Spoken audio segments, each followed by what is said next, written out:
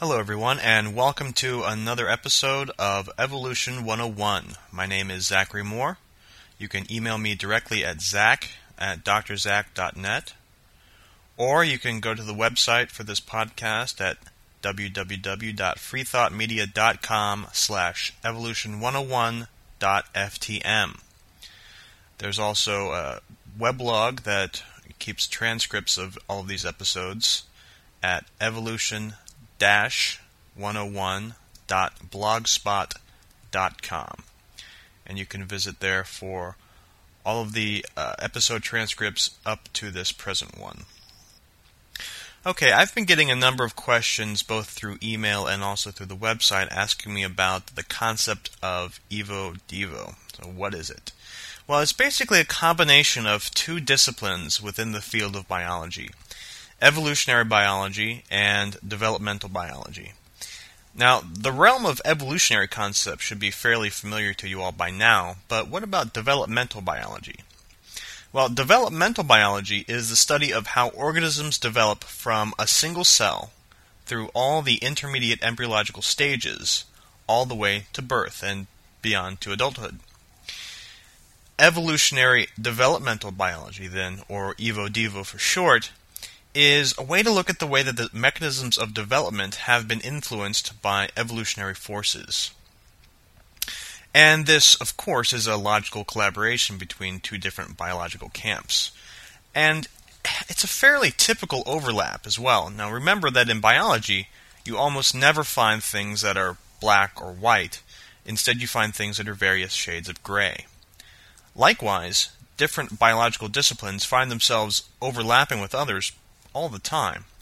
My field is molecular biology, which is pretty general really because it focuses on the molecular pathways, the individual genes and gene products that contribute to physiological function and pathological condition. But our entire bodies are made up of molecules, so depending on the project of interest, any given molecular biologist could be overlapping in cardiology or neurology or gastroenterology or immunology or any other of number of ologies. The same could be said about a cell biologist or a biological chemist or even an ecologist, I suppose, although my own personal paradigm in biomedical research is preventing me from thinking of a good example for some kind of collaboration between a molecular biologist and an ecologist, although I'm sure there are plenty out there. My point is that a collaboration between evolutionary biology and developmental biology is not odd, or is it unique, and the only reason it's become recently popular is because of some pretty powerful and interesting discoveries, which I'll get to a little bit later. But first, I'd like to diffuse or debunk one of the criticisms of Evo-Devo from the creationist camp. Now, it seems like there's really no aspect of evolutionary biology that creationism hasn't taken potshots at over the years, and most of them are more pervasive in the popular consciousness than the actual science for a number of reasons. This particular criticism, like most of the others put forth by creationism, has sort of been left behind by scientific progress, but since so many are unaware of current scientific thought, it's still pretty somewhat successful. You may remember that I mentioned the Jack Chick tract, Big Daddy, when I was talking about what is not evolution several weeks ago. Well, you can find this creationist criticism here also. By the way, not to get off on a tangent, but it does seem to me that it's very rare to find an actual argument put forth by creationism. Much more often it's a criticism of one aspect of evolutionary theory.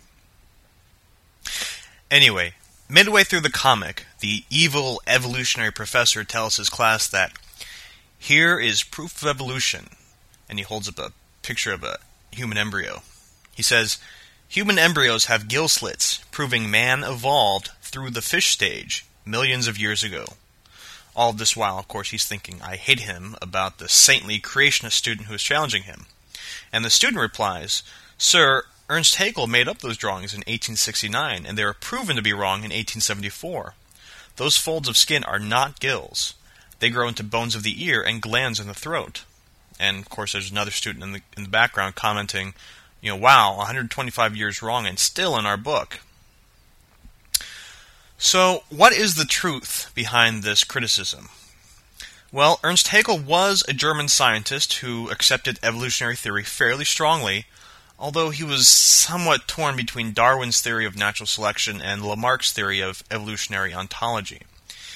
He won some popularity with his analysis of the embryological stages of different animals, and in fact published a theory which is now currently referred to as recapitulation theory. Now, according to Haeckel, if you line up embryos from different vertebrates at similar stages of development, there are obvious anatomical similarities between all organisms. And he published drawings that he had made of these embryos in 1874 to back up his claim. Now, the Big Daddy comic says that Haeckel made up these drawings. This is not true. At worst, Haeckel deliberately overemphasized the similarities between the different organisms in the way he drew them, and at best, he may not have actually realized that he had drawn his conclusions into the figure subconsciously. They're clearly not made out of whole cloth, as the comic implies, though. It would be a little bit more accurate to think of Haeckel treating his drawings as the same way that magazines airbrush pictures of models to remove blemishes and to overemphasize certain characteristics. A magazine photographer might airbrush a model to have larger breasts and thinner thighs, and Haeckel airbrushed a drawing of a human embryo to have larger gill slits and a longer tail. That doesn't excuse the inaccuracy, of course. A magazine might only be selling you perfume or lingerie, but a scientific paper is supposed to be a pretty clear representation of the truth. So, the guy fudged his drawings to support his theory. But what is recapitulation theory anyway? Well, Haeckel thought that the evolutionary development of an organism was carried out again, or recapitulated, during its embryological development. A short, kind of catchy way to say this is ontogeny recapitulates phylogeny. Ontogeny means the development of an organism from embryo to adult, and phylogeny means the evolutionary development of an organism from ancestral to modern species.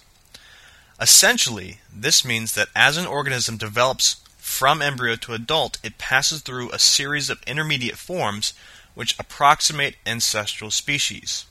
For example, a human embryo would pass through a fish stage, then an amphibian stage, then a reptile stage, then a bird stage, and then a sort of general mammal stage, and then finally the human stage. It's pretty clear that this theory is bunk, absolute bunk. Evolutionary science has rejected this theory almost completely. Almost. While it is pretty clear that human embryos don't actually become fish, they do share a number of characteristics with fish embryos. For example, the notorious gill slits. Now, in the Big Daddy comic, the student criticizes the professor for mentioning gill slits because they're not gills. Well, excuse my glibness, but duh! It's pretty well known in developmental biology that gill slits are not gills. Otherwise, they would just come out and call them gills. I'm not sure why this is supposed to be such a shocking revelation by the student, other, of course, than the fact that the comic was likely written by someone who has no knowledge of developmental biology or willingness to look anything up. Gill slits are not gills. They're also often called pharyngeal pouches because they occur in the throat, which is technically known as the pharynx. They do look somewhat like gills, hence the name. The student is correct in saying that they develop into ear bones and throat glands, but he leaves out a little bit. Ear bones develop in mammals only. In reptiles, those bones become part of the jaw. And it's interesting, the intermediate stages of this transition from jawbone to ear bone is an excellent example of evolution in the fossil record. Otherwise, the first two slits become the jawbone in most creatures, and the other slits become different anatomical structures in different organisms. But importantly, in fish, surprise, surprise, the gill slits become gills. Okay, and this really gets to the essence of what we can retrieve from Haeckel's theory. Clearly, ontogeny does not recapitulate phylogeny. However, ontogeny does organize according to phylogeny, by which I mean we can look at the developmental forms of different organisms and infer evolutionary relationships between them. So, to compare a fish embryo, say, a chimpanzee embryo and a human embryo, is to show pretty clearly that there are more similarities in the way a chimpanzee and a human develop compared to either one of those and a fish. All three start off with the same number of pharyngeal slits, but only chimpanzees and humans form ear bones, and only the fish forms functional gills. And also, I just want to say we don't have to rely on Haeckel's drawings either. Most biology textbooks use photographs of embryos, which may be a little bit harder to interpret, but which are at least more accurate than Haeckel's drawings. Some books still use Haeckel's drawings, and they really shouldn't, and that's sort of a failing on the side of the textbooks. But most of them don't. But, okay, after all this, you may think that Evo-Devo is just examining embryos, and that's some part of it, but it's not all. Nowadays, the most exciting research in this field is either directly or indirectly related to the domain of molecular biology and genetics. That's right, just like virtually everything else in biology, it just comes down to the genes. Hox genes, specifically. Hox is short for homeobox, and it refers to a region of DNA within a particular gene that allows that gene to turn on or off other genes once it's been translated into a protein. Hox genes function to promote embryonic development and to structure the developing body plan. Different Hox genes are expressed at different locations along the body from head to tail, and these signals allow for the expression of other genes which activate anatomical characteristics that are specific to one region of the body. The early work in understanding Hox genes was done, as was most genetics research until recently, in fruit flies. By changing the order in which Hox genes were turned on or off, researchers could cause legs to grow where antennae should be, or to cause the generation of a second pair of wings. Not surprisingly, Hox genes are remarkably highly conserved among vertebrates, and even to a lesser extent among invertebrates. Even more interestingly, the Hox genes are first activated at the stage in embryologic development just prior to observable differences between different organisms. These show that the regulation of gene transcription is a remarkably potent force in evolutionary development and may have a higher impact than direct mutations on specific genes. So let's review. Evolutionary biology and developmental biology join forces to study how evolution affects embryologic development. The creationist criticism of Ernst Haeckel's embryo analysis is over a century too late, since evolutionary theory already rejects Haeckel's theory that ontogeny recapitulates phylogeny.